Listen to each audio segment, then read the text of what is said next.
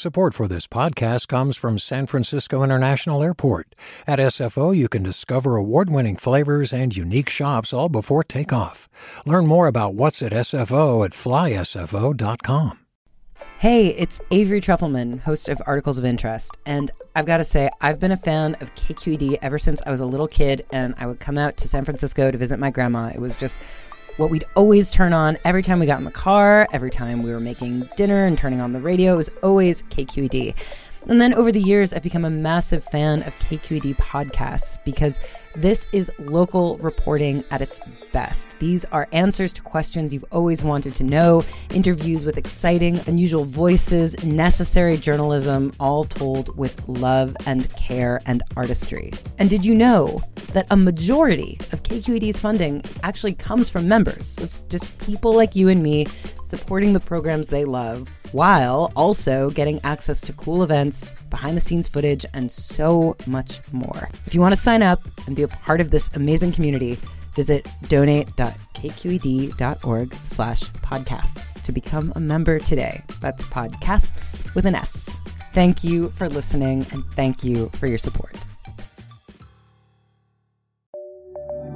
From KQED.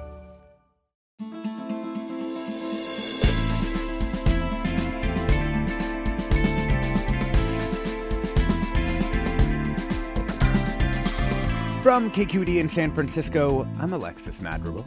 Maybe you've noticed on the walk into work, driving past a school, or just gazing out your back window, the trees have begun blooming. Not all of them yet, but some, especially the plums and acacias, magnolias, even a precocious cherry or two, at least in my neighborhood. The blooms, and something about the light right now, they're the promise that spring is coming. But spring is not so simple now. With global warming, the signals plants need to leaf and bloom are changing. We'll talk with experts on our local flora and the study of the seasons as a way of understanding what we've done to the earth. That's coming up next, after this news.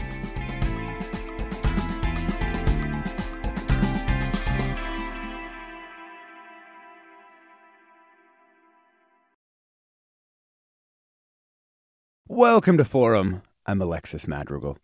One of my favorite poems is by Pablo Neruda, the Chilean virtuoso. It's one of the 20 Poemas de Amor, and it ends with one of the best lines in poetry. I'll bring you happy flowers from the mountains, bluebells, dark hazels, and rustic baskets of kisses. I want to do with you what spring does with the cherry trees. Quiero hacer contigo lo que la primavera hace con los cerezos. Now, I don't think Neruda was thinking about science at that moment per se, but when I stop to think about the gentle, precise understanding that trees have of the spring, I can't help but wonder, what does spring literally do with the cherries and the plums and the magnolias? How do trees decide when to leaf out and when to flower?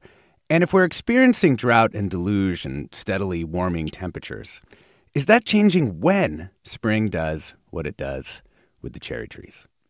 There's a scientific field dedicated to studying seasonal change. It's called phenology, and we have a leading phenologist with us here this morning, Libby Elwood, ecologist and director of education, outreach, diversity, and inclusion, and global collaborations at iDigBio, which is a National Research Foundation-funded project on biodiversity. Thank you for joining us, Libby. Thanks so much for having me, Alexa. It's great to be here. We are also joined by a fantastic super expert on our local flora. Ryan Guillou is the Director of Collections and Conservation at the Gardens of Golden Gate Park, which includes the Botanical Garden, Conservatory of Flowers, and the Japanese Tea Garden. Welcome, Ryan. I'm very excited to be here. Yeah. Libby, let's start with you. I mean, as we're starting to see things bloom, I'm struck by both kind of the wonder and the specificity of it all. So how does it work? When do plants know to bloom? Like, how do they know that? Yeah, that's a great question. And there's a lot happening sort of physiologically with the plants. But to keep it simple, most plants that we experience here in the United States and the trees that we see flowering, they are cueing into the seasons, mostly temperature. And so after a period of cool winter weather, and cool, of course, is relative to where we are in the country. But after a period of cool weather, they recognize, hey, that it's getting warmer, it's spring, and it's time to flower. And they want to flower as soon as they can when it gets warm to take advantage of a full growing season and any pollinators that might be out there. And so are there other things aside from temperature? Like the light's changing, right? I mean, they're getting more light. Does that also kind of figure into when they decide to bloom? It does, but not nearly to the extent that temperature does. I would say that if we were to look at all of the variables, precipitation, again, depending on where we are in the country or in the world, precipitation would be another factor. And that's something, of course, that is important in California and the plants that are experiencing, like this year, quite a bit of precipitation. I mean, I think what's interesting about that is that they do have to integrate some of this different kinds of information. You know, the temperature may be the sort of key factor, but even on one block, you might see one tree that's blooming and another tree that's not. Even if they seem to be receiving the same amount of light and presumably they're in the, experiencing the same temperature. So how much kind of local variability or kind of like, I guess I want to say information processing is kind of happening within these trees? Yeah. So yes, you're right. Block to block, even within a block, tree to tree, you could notice big differences.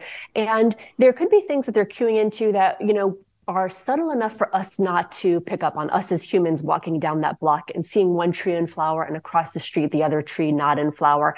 And it could be as simple as, maybe there's a street light that's providing some extra warmth. Maybe there are other factors. Maybe it's there's heat radiation coming off of a building. We see that a lot of times too, or trees that are just tucked away in the corner of a building and getting some extra heat there or protection from wind and other things that might be cooling off the tree across the street. So there is definitely a lot of that sort of microclimate happening. Usually it doesn't affect things too much beyond, a day here or a couple days there, but you can definitely notice that, especially at this time of year when things are starting to pop, like you've noticed in your neighborhood, it sounds like. Yeah. We want to know what you listeners are seeing in your backyard or neighborhood. Is there sort of a leaf out or a blooming that you wait for? I mean, for me, the apple tree leafing out in our backyard is a huge moment. The plum blossoming, huge moment, changes everything about the way the yard looks and feels. Give us a call. The number is 866-733-6786. That's 866-733-6786. Twitter, Facebook, Instagram, we're KQED Forum, and the email is forum@kqed.org. Ryan Guillou, Director of Collections and Conservation, Gardens of Golden Gate Park. You kind of have the biggest backyard in your work. You get to sort of look across all these different domains. What are you seeing that's kind of blooming at the park right now, and what are you looking forward to? Yeah, no, it's we are very fortunate to have a very large garden. The botanical garden itself is 55 acres, but right now is magnolia season, and we all look forward to that. We have over 200 trees in our collection. We've just hit peak bloom now, so it's really exciting to come, and I think it's going to be a really good year because we're having very consistently cool weather, which is really helping keep the flowers on longer and have an extended bloom season. So, the magnolias are one of these beautiful things because they start blooming. There's no leaves on the tree. You just get these like incredible big blooms. What are some of the most common ones that people might see out there? Like kind of these, I think of the ones that have these just massive big red, dark red blooms. Yeah, there's probably two magnolias type that you see most commonly in home gardens. That's Magnolia exulangiana, and you tend to see a lot of the Magnolia denudata around as well. So those are kind of like the most common. They're really tough. They're early blooming, but there's many other species out there, many other unusual hybrids. So and they can come in various shades of white to pink to dark, more saturated magentas and reds. Mm-hmm. And do they bloom? I mean, you just said we just hit peak bloom. Do they pretty much come on all at once, or is it sort of they have their own minds around this? Yeah, every species is different, and there are no magnolias native to the West Coast. So everything's kind of being on their own schedule here in our very mild, I call it almost seasonless San Francisco. We kind of have spring year-round in many ways. So they're all on their own rhythm. And they all kind of do different things at different things each year based on the different weather conditions we're having. And then also, not all magnolias bloom in winter, spring. Some bloom in summer. So very diverse. I left this out of one of the things that happens in my yard, but the magnolia blooming, like when we just got our first one that bloomed, and it's one of the greatest moments, because it's our first like big new flower. Awesome. In our front yard. I love it. Libby, I want to talk a little bit about the historical study in phenology, which is really fascinating and important. Let's talk a little bit about cherry blossoms. We've corresponded about this before. Just because the data goes back so far, where does it come from and what kind of data do we have? So the oldest data about cherry trees flowering goes back to Japan and to the 800s, which is just unreal when you think about it. 1,300 years ago almost, yeah. Yeah, exactly. And so at that time, though, people weren't necessarily recording cherries for the sake of science, but for the sake of party planning. And so it was a really big event in Japan then, and it continues to be as it is in many cities and places around the world. But they were planning the cherry tree blossom parties. And so in court documents, we could see these records. And like I said, they go back to the 800s and have continued from then till now. And it allows us to track when those parties happened. And cherry trees blossom for a very short period of time. It's a very ephemeral event, which is good when you're studying phenology, because it means that when you have that party at peak flowering time, then that's a really critical data point to knowing that phenological stage. And then we could track how it's changed over time. And what's really interesting too, this research just came out pretty recently, is these cave paintings in Lascaux, France, where they have these drawings of horses and all these things. And there were all these dashes. And for the longest time, they couldn't figure out what these symbols were on these cave paintings. Turns out it's essentially a phenological record of different stages in the life cycle of these animals that the people then were interested in studying. So there have been a lot of different reasons why people have studied phenology, and the cherries, though, are the most well documented when we think about modern climate change studies and using phenology as a way to see how temperature and climate is impacting plants and animals. Well, and just what does the record show? I mean, I think we can all have all gotten there logically in our minds. If it's getting warmer and they bloom when temperatures are higher, it's making spring or the big blossom come earlier. That's exactly it. Yes. And so we do see that across the board, that plants are flowering quite a bit earlier when it's warmer. And this happens also with other stages in the plant's life cycle. So not just flowering, although, sometimes, like I said, for party planning, that's what we're interested in, but leafing out or fruit development, all of those things are advancing for the most part with warmer temperatures. So how sensitive are plants to temperature change? Because, thus far in climate change, obviously things are getting a little warmer, but it's not like that much. Are they that sensitive to, a degree or 2 or 3, depending on, the latitude and local conditions? Oh, they really are. Yeah. And that's why they're a great proxy for studying climate change and this impact on our ecosystems. Because if we think about plants flowering and that being a little bit earlier, or potentially later, but in this case it is happening earlier, that signifies the start of the growing season. It also then points to when certain nutrients are starting to cycle through these ecosystems. So you have a lot of uptake of water and nutrients and carbon, and all of this really kicks in once spring hits. And so, it's interesting to think about flowers, but it's also it's part of a much bigger picture. We're talking about how spring works. That's what we're talking about in the early blooming of trees and climate change. We're joined by Libby Elwood, who's an ecologist and director of education, outreach, diversity, and inclusion at iDigBio, which is a National Research Foundation-funded project on biodiversity. We're also joined by Ryan Guillou, who's director of collections and conservation at the Gardens of Golden Gate Park. We're going to take some phone calls and get some comments in the next segment. We'd love to know, what are you seeing in your backyard and your neighborhood? Have you noticed change over the years? The number's 866-733-6786. Twitter, Facebook, Instagram, we're KQED Forum, and the email's forum@kqed.org. Stay tuned for more right after the break.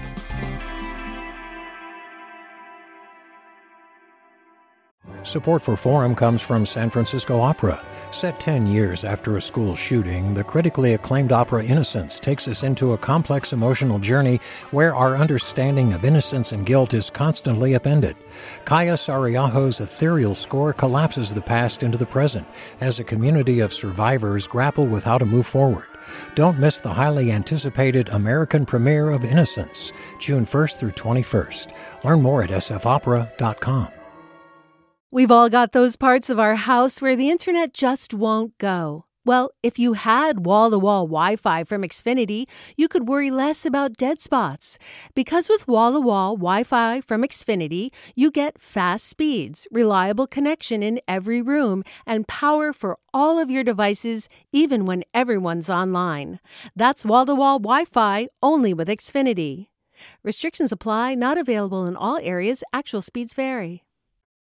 Welcome back to Forum. I'm Alexis Madrigal. You may have noticed the trees outside are beginning to bloom, at least the magnolias, some of the plums.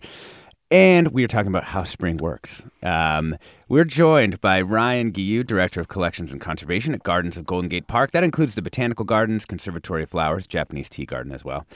Libby Elwood is an ecologist and Director of Education, Outreach, Diversity, and Inclusion and Global Collaborations at iDigBio, which is a National Research Foundation-funded project on biodiversity. Also a noted phenologist. Those are people who study seasonal change.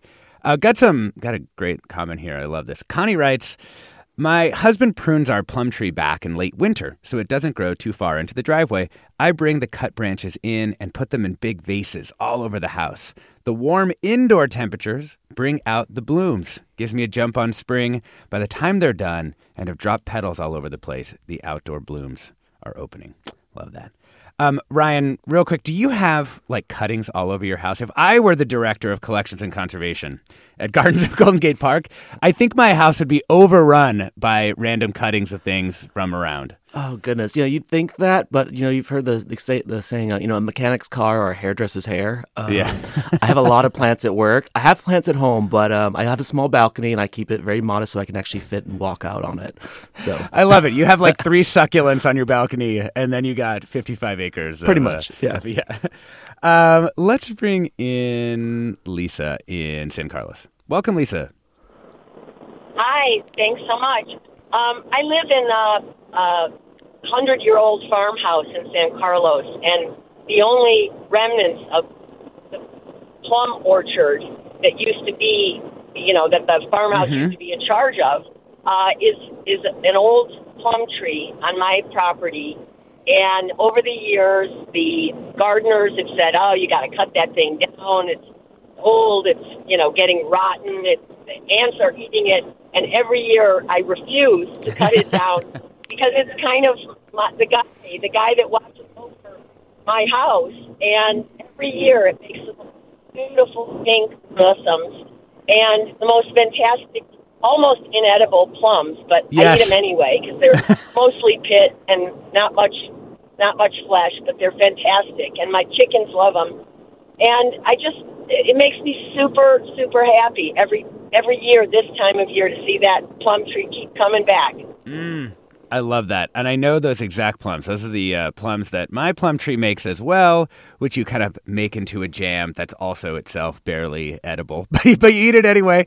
I also love, San Carlos. People probably know this, many of our listeners, but, Valley of Heart's Delight was what the largely fruit-producing areas were called before there was Silicon Valley. So I love that as a remnant of that time. Let's get to another call here. Gretchen in Napa, welcome. Hi, thanks for having me on today. We have this apricot tree, this huge apricot tree in our backyard, and we've only lived here about 5 years in Napa in this house, and I have 4 kids, and every year the apricot tree, which right now is about 50% beautiful pink blossoms all over, and in the next probably 4 or 5 days it'll completely fill out. And every year it's the one thing out of all the fruit trees that we have that everybody looks forward to the most because it's the first one and it's huge. And by far, the apricots are everybody's favorites. They all come on all at once, so we get them for about a week and a half, and then they're gone, just like that. And the last 2 years in a row, it's been too windy or too hot right after they've bloomed, and we haven't gotten even one apricot. So everybody this year is outside, just giving it all the good vibes, and too big to really cover or do anything about. But it's one of the things that everybody looks forward to the most. Yeah. Well, and man, boy, you feel that loss too, right? If when the fruit doesn't come in. Yeah, we had a fig in our old house that was like that. Yeah, totally.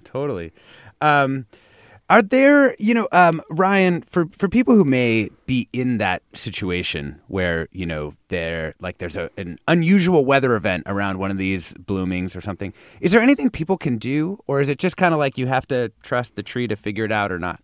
Yeah, there's really not much you can do. Our climate's our climate, and we can't keep it from getting hotter in those little moments. So, like our caller just said, we had a big heat wave last winter or early last spring, and those flowers that are expecting cooler temperatures for a longer period of time got burnt out, and so they didn't get a chance to get pollinated to be able to make fruit. And so we're hoping that we have good temperatures each year and that we can actually get good flowering and good fruit set. So not much we can do beyond that. It's too bad. Good luck to your apricot tree. I'm sending good vibes from Sutro Tower right now.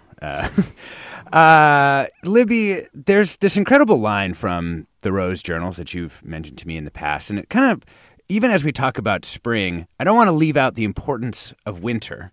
I have the line here, so I'll read it to you in case you don't have it memorized. But to us, snow and cold seem a mere delaying of spring.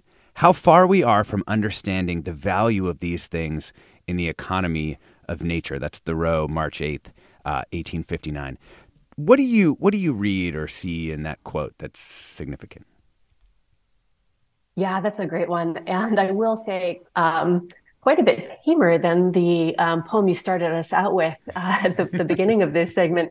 But yeah, I think it really speaks to the fact that at least in Thoreau's New England, which is in the mid 1800s, winter was a real event, and it was a time of dormancy for plants where they really kind of went into a deep sleep for several months and were then able to pop as soon as the snow melted and it got warmer. And the plants in New England and in many of the places in the northern latitudes, they come to expect those seasons and those seasonal changes. And there's a sort of clock, and Thoreau was interested in mapping out the timing of the seasons. And that's why his records are really important to the work of phenologists like myself.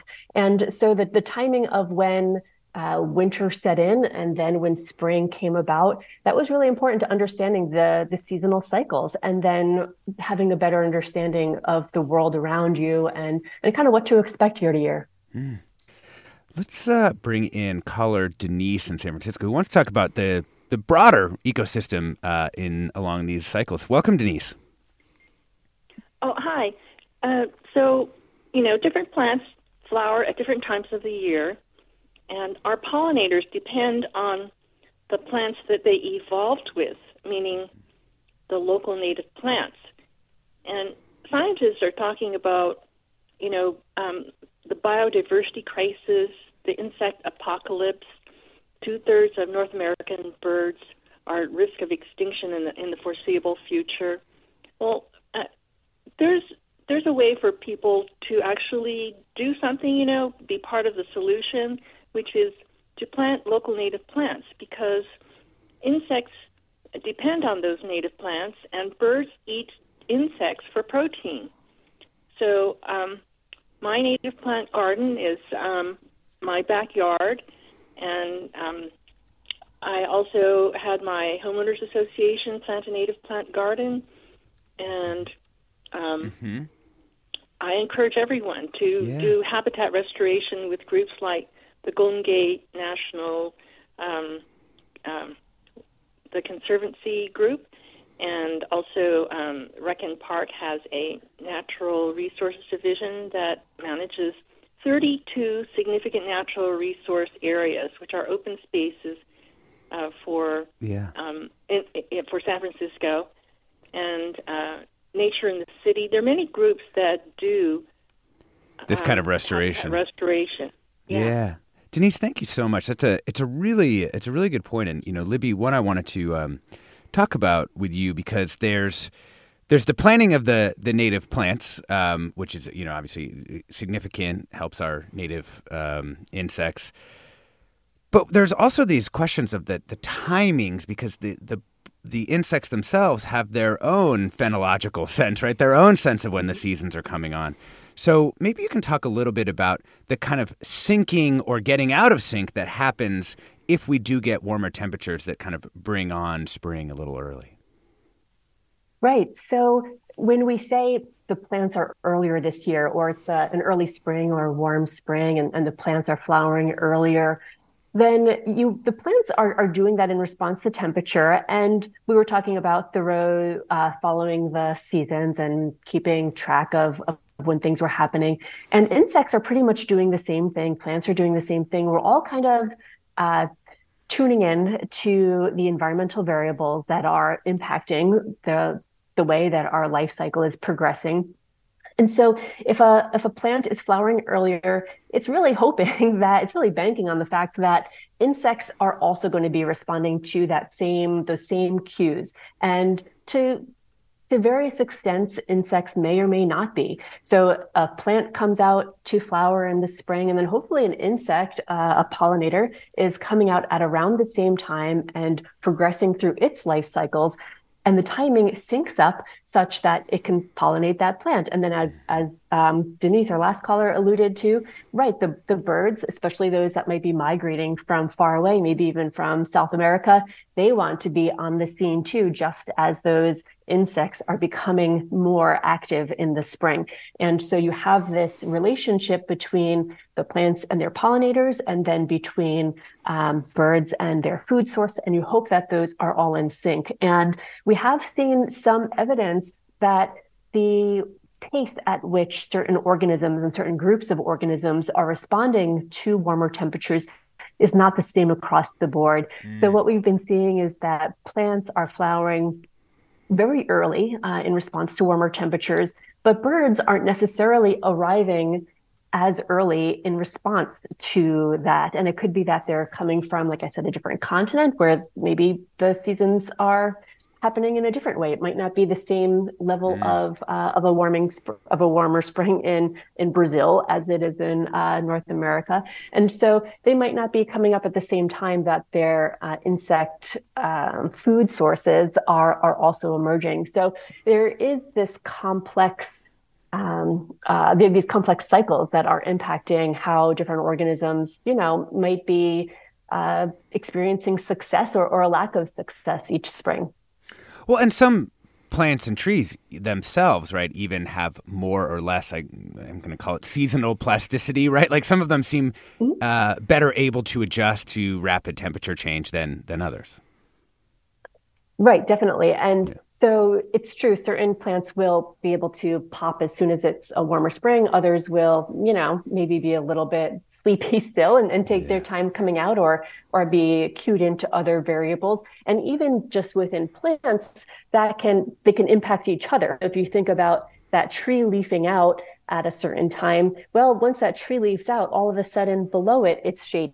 And so if that tree leaves out earlier than it used to, the plants below it might be shadier. It might be in the shade earlier than they're used to. So hopefully they're also keeping up pace. So if they were depending on some spring sunshine to progress through their life cycle, that they're getting that before they get shaded out. So yeah, there's a lot that is playing into all of this, and certainly organisms are impacting each other as they are reacting to the environmental variables around them.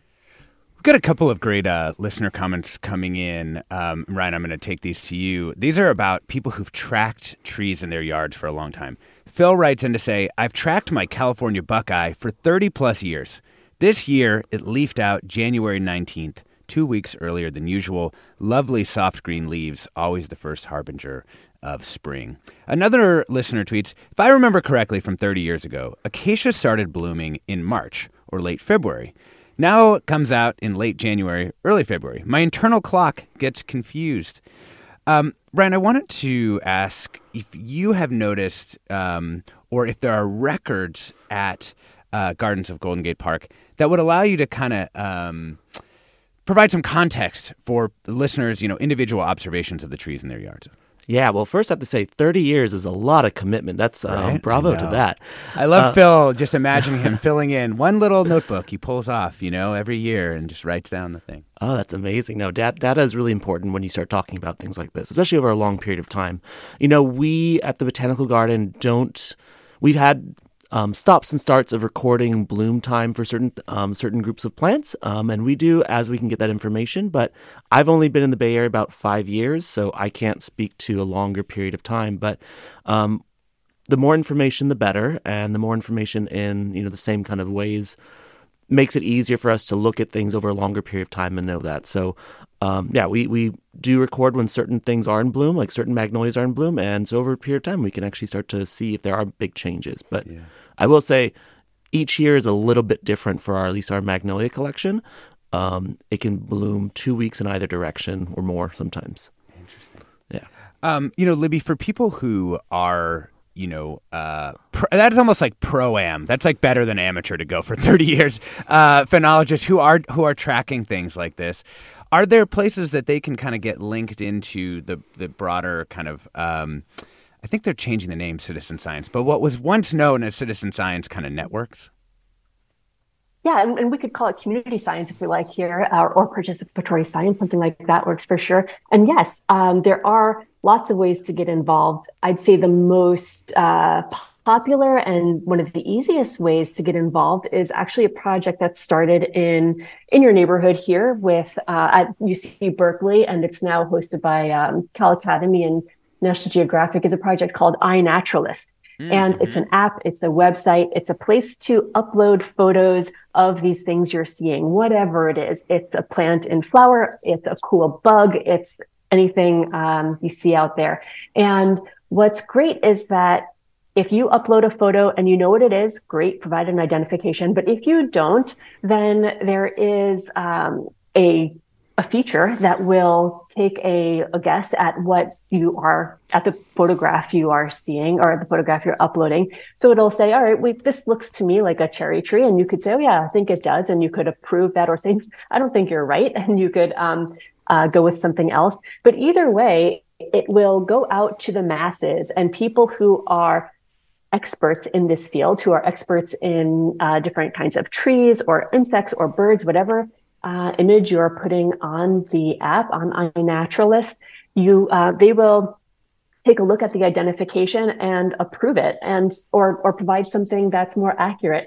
And then those data, once an accurate identification is acknowledged, then that actually goes into a big database called the Global Biodiversity Information Facility. And that's where folks like me can go out there and download all these data and not just see, for example, what Thoreau was seeing 150 years ago, but what everybody out there is seeing. And that's when things get really interesting, because we could see are plants in San Francisco responding to this warm spring the same way that plants in Los Angeles are, or New York or Tokyo or anywhere, because so many people are using this app and uploading photos, and then these data are readily available for us to download.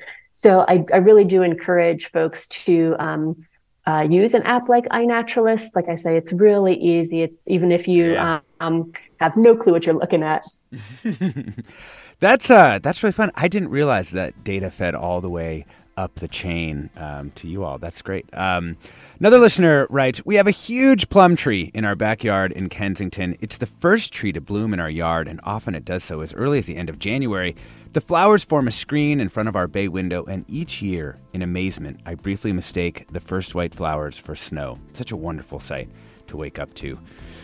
We are talking about how spring works and blooming trees, and climate change, We're joined by Libby Elwood, ecologist and director of Education, Outreach, Diversity, and Inclusion and Global Collaborations at iDigBio, which is a national research-funded project on biodiversity. Also joined by Ryan Guillou, Director of Collections and Conservation at the Gardens of Golden Gate Park. We're going to get to more of your calls and comments right after the break. I'm Alexis Madrigal. Stay tuned.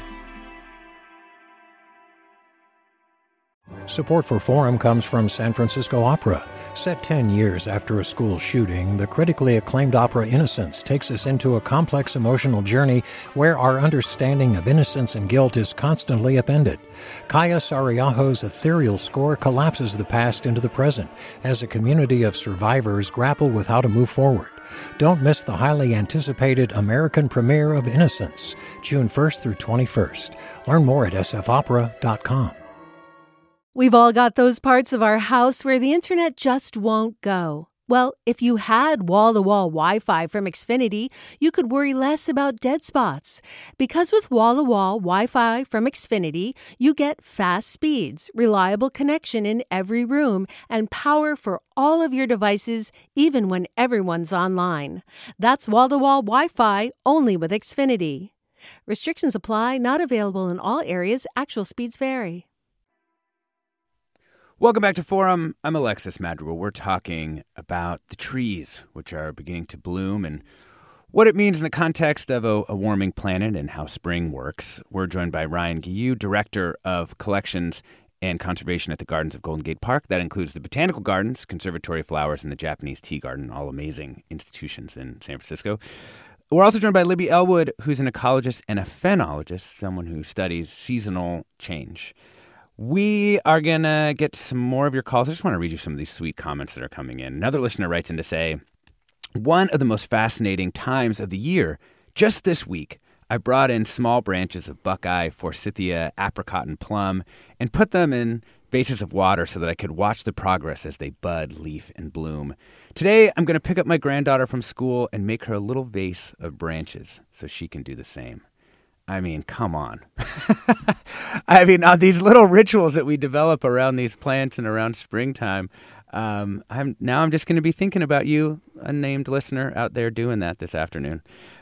Rachel in Mountain View, welcome. Hello. Can you hear me? Yeah, sure can. Go ahead. My connection comes and goes. I hope you can hear me okay now. Oh, yeah, you sound great. Okay. Yeah, I just story about Oh, no. Rachel, you were correct. Your connection does come and go. You sounded great right up until you started talking, and now we can't hear you. I'm so sorry. Let's go to Mimi in Oakland, and hopefully we can get that worked out. Hi, Mimi. Hi, Alexis. Thank you for taking my call. I love your show. And this topic is so timely. So I've been seeing in my neighborhood plum trees, apple trees, acacia, all kinds of loveliness, and then also some agave blooms, which are pretty cool. So. Oh, yeah. That's so cool. So Mimi, I have been thinking that I was seeing cherries go in my yard. I'm like 99% sure that one of the trees near my house is an ornamental cherry. Ryan Guillou, I wanted to ask you, I believe, don't think any cherries are out yet, at least in San Francisco. Not that I have seen. The plums are definitely out, that's for sure, but I've not seen any of the cherries. Typically, our cherries, at least in Golden Gate Park, are around end of March, early April, and so we have a nice big clump at the Japanese Tea Garden, which is a really great display of them, but I've not seen them yet. Yeah. Mimi, do you happen to live in one of the sort of like warm microclimates of Oakland? Absolutely. I've lived in both Alameda and Oakland my whole life. And Oakland, where I live, like in the lower hills, it's about 8 degrees warmer than Alameda. Oh, my God. Yeah. Yeah. And I was going to say there's some spectacular acacia blooms along Highway 13 right now. And then just one final point I wanted to put out there for a great day trip for family. Or a date is the Almond Blossom Cruise in Modesto.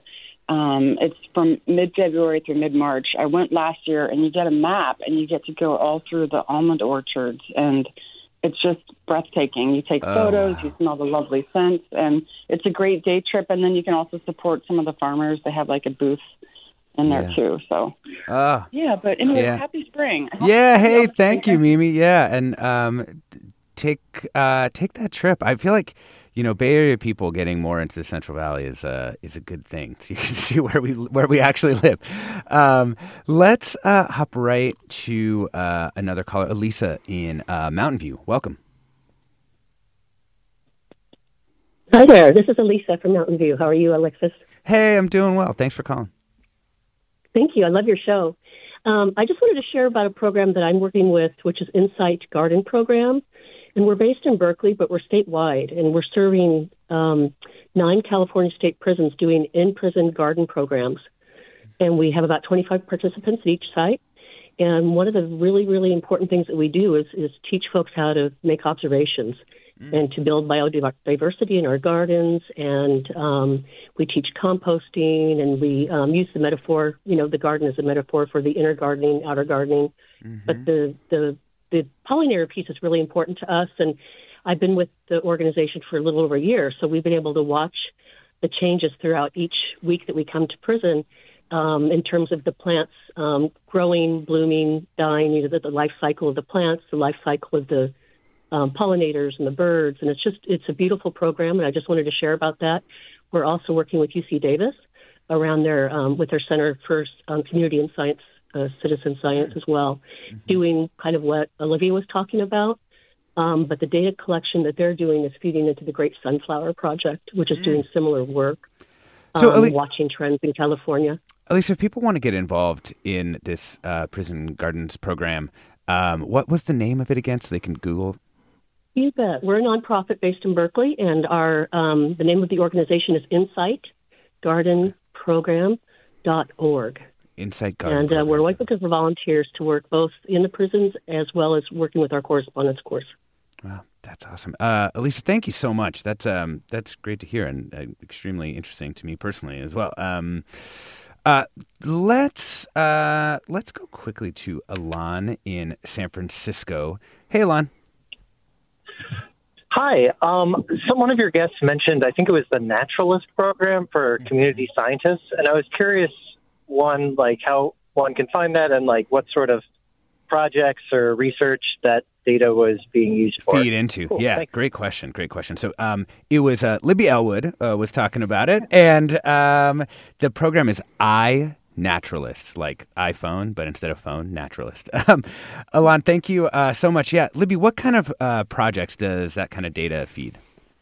Yeah, so there actually has been a number of phenology projects that have used data provided by people who, like your listeners here, have been documenting the plants around them, not necessarily for any particular purpose. Maybe then this is a pretty flower, or hey, check out the cool plant I have in my backyard. But then once that gets out onto these public databases, then all sorts of projects can use them. So yeah, we have definitely used those data for phenology projects. We can track invasive species, for example, and see when people start seeing different plants and animals in places where they weren't before. So different range shifts as well. And as the climate changes, certain plants and animals might be showing up where they weren't historically. And so being able to document that. Moving north and moving elevation, right? Exactly, right. Because certain plants and animals they have preferences for certain temperatures and precipitation levels. And if those aren't being met where they currently are, then you'll start to see them shift, either, physically move if you're an animal, or plants that on the edges of their range will continue to grow more and more into those new ranges as they are able. So to find that little suite of climate variables that works for them, the right temperature and the right precipitation. So yeah, as things get warmer, often that's further north or up the hills. Ryan, we have a couple of Master Gardener questions for you. One listener writes, I have a wonderful Santa Rosa plum tree in my front yard that has lived there for 40 years and feeds the whole neighborhood in June. I've always had it pruned in late January, but this year it has not been pruned yet, and it's in bud. Is it too late to prune? And I have one other pruning question. You can do them together. Okay. Jim writes, what time of year is best in this area of California to trim Japanese maple trees so sap doesn't run from the cut ends? Okay, let's work backwards. I think the best time to prune your Japanese maple tree is winter. So you want to make sure that your tree is completely deciduous. So that's usually the best time when it's dormant, and it's gonna have the less chance of shock when you start to prune it, or especially harder, more structural pruning. And then in terms of the Santa Rosa plum, pruning it in late January. After it blooms, I guess could be fine. You only want so many plums on your tree to have, larger, more fuller, higher quality fruit. But you don't want to prune too much off because you don't want to prune off the flowering stems or the developing buds after those after the plum has bloomed already. And actually, we have one more gardening question on the line. Arlene in San Francisco, welcome. Thank you. I have a tree. It's called a guava nectar tree, and I planted it 15 years ago. Last year was the first year I actually had any fruit. And we didn't do anything different as we've been doing all along. And I'm just wondering if that means it was a one-time thing that's going to happen, or it'll continue to fruit every year now. I think you probably should start to see more fruiting happening. Some plants may take a while to get up to enough size or maturity to start making fruit. The guava tree can be likes a bit more warmer temperatures, and we can more reliably offer it in San Francisco. So it may have just taken a bit longer to get to that size and stage. So you should be pretty good, but you'll find out next year. That's another one of those great things. I love it, Arlene. You have to wait 15 years for first fruit. That's just amazing.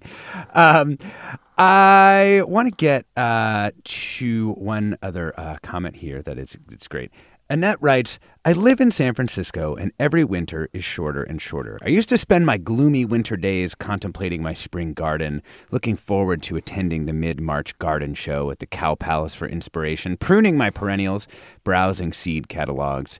In January, I see my hydrangeas, maple tree, and rose bush already budding or leafing out. Even my annuals are flowering. What happened to the dormancy that we had to plan and dream about our spring garden? I love Annette.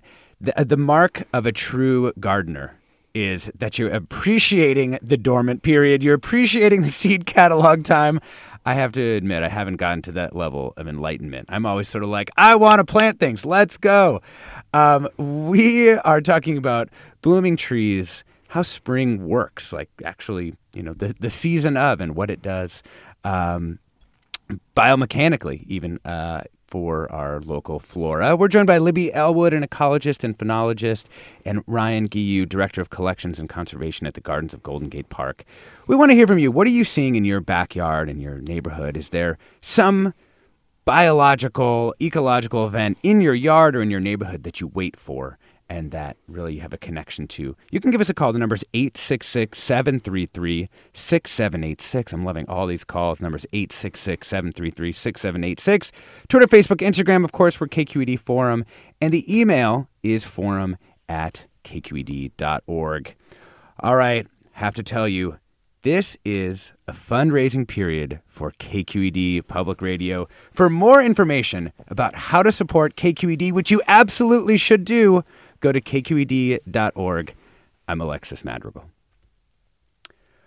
All right, on with the show. Let's bring in Jim in Livermore with a really fun question. Welcome, Jim. Hi there. Thanks for taking my call. Something always bugs me whenever a season starts, like winter, and the news media comes on, and it's December 21st, the longest night of the year, the shortest day, and they say winter started, and I'm saying no, it's like the middle. Same with spring. Spring is busting out all over, and the news media, you guys maybe with an exception, is saying, oh, spring's going to be in about 6 weeks, and I think it's just weird. And Jim, I always notice. Yeah. Go ahead.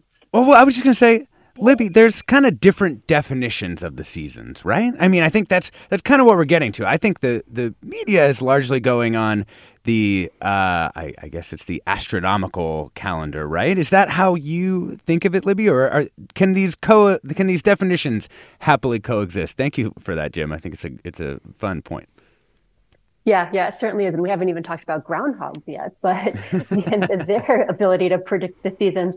But I will say too, I think that to an earlier question, plants aren't necessarily responding to the amount of daylight that they're experiencing, at least when it comes to spring. In the fall, usually they are more so when we start to see leaves senescing and changing colors and falling off of their branches. And so often that's a response to lower levels of daylight. But come winter, you're right, that it's not necessarily December 21st that a plant goes out. Winter, time to shut down. It's the dormant season until March 21st. And then spring, I got to do my thing. It really is based on a much more complex set of variables that they're cueing into. So interesting. Yeah. Ryan, when do you, for yourself, mark springtime? Is there like a particular moment? Oh, not really. Like I said, San Francisco is kind of spring year-round. You can have a colder day in July than January, so it's a little screwy here. But California, spring is kind of a concept, I think, especially as you go further south, spring is really when the rains start. Which kind of a big shift compared to, let's say, the 4 classic seasons you'd see more inland, like the Midwest and East Coast. So I don't necessarily have a full answer for that. Yeah. Let's bring in last caller, Suzanne in Petaluma. Welcome. Oh, thank you.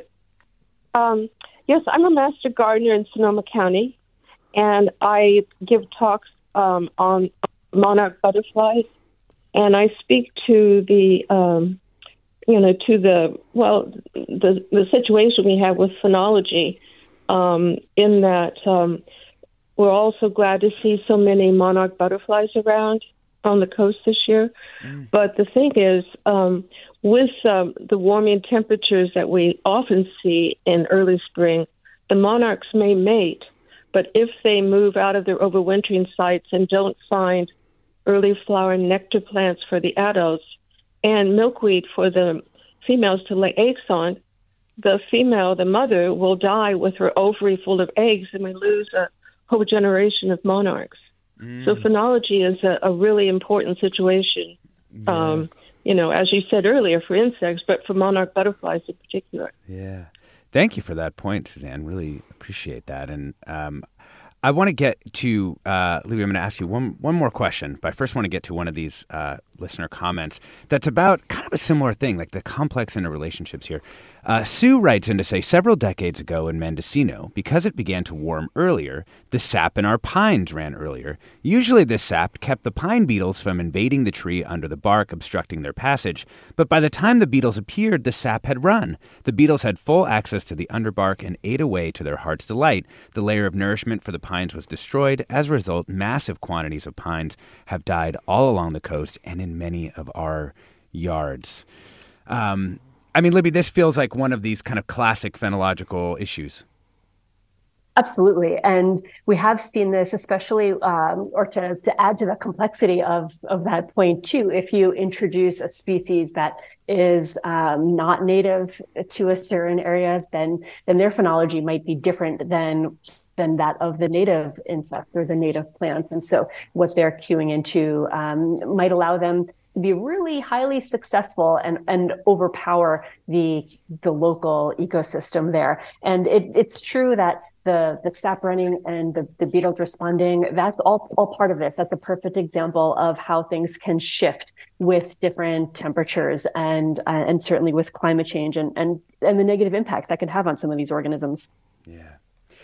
Thanks so much. Last comment, Amy from Western Montana writes, some of us who live in the frozen north, she's writing in from far away, are so looking forward to spring, but it's a ways out. I'm thrilled to be heading to spring by way of visiting family in the Bay Area soon. My heart is rejoicing to hear that the blooms await. A favorite place is the Magnolias in the SF Botanical Garden. So many beautiful spring wonders soon. Well, can't wait for you to experience that, Amy. We've been talking about what spring does to the cherry trees, as well as other plants and insects. We've been joined by Libby Elwood, ecologist and director of education, outreach, diversity, and inclusion and global collaborations at iDigBio, a phenologist as well. Thanks for joining us, Libby.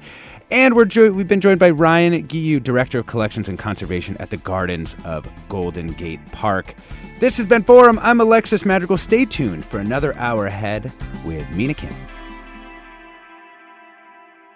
Funds for the production of KQED's Forum are provided by the John S. and James L. Knight Foundation, the Generosity Foundation, the Germanicos Foundation, and the Heising Simons Foundation. Support for Forum comes from San Francisco Opera. Set 10 years after a school shooting, the critically acclaimed opera Innocence takes us into a complex emotional journey where our understanding of innocence and guilt is constantly upended. Kaya Sariaho's ethereal score collapses the past into the present as a community of survivors grapple with how to move forward. Don't miss the highly anticipated American premiere of Innocence, June 1st through 21st. Learn more at sfopera.com. We've all got those parts of our house where the internet just won't go. Well, if you had wall-to-wall Wi-Fi from Xfinity, you could worry less about dead spots. Because with wall-to-wall Wi-Fi from Xfinity, you get fast speeds, reliable connection in every room, and power for all of your devices, even when everyone's online. That's wall-to-wall Wi-Fi only with Xfinity. Restrictions apply, not available in all areas. Actual speeds vary. All over the country, we need to improve reading in Wisconsin. Schools are changing the way they teach reading. I'm calling for a renewed focus on literacy. We have gotten this wrong in New York and all across the nation.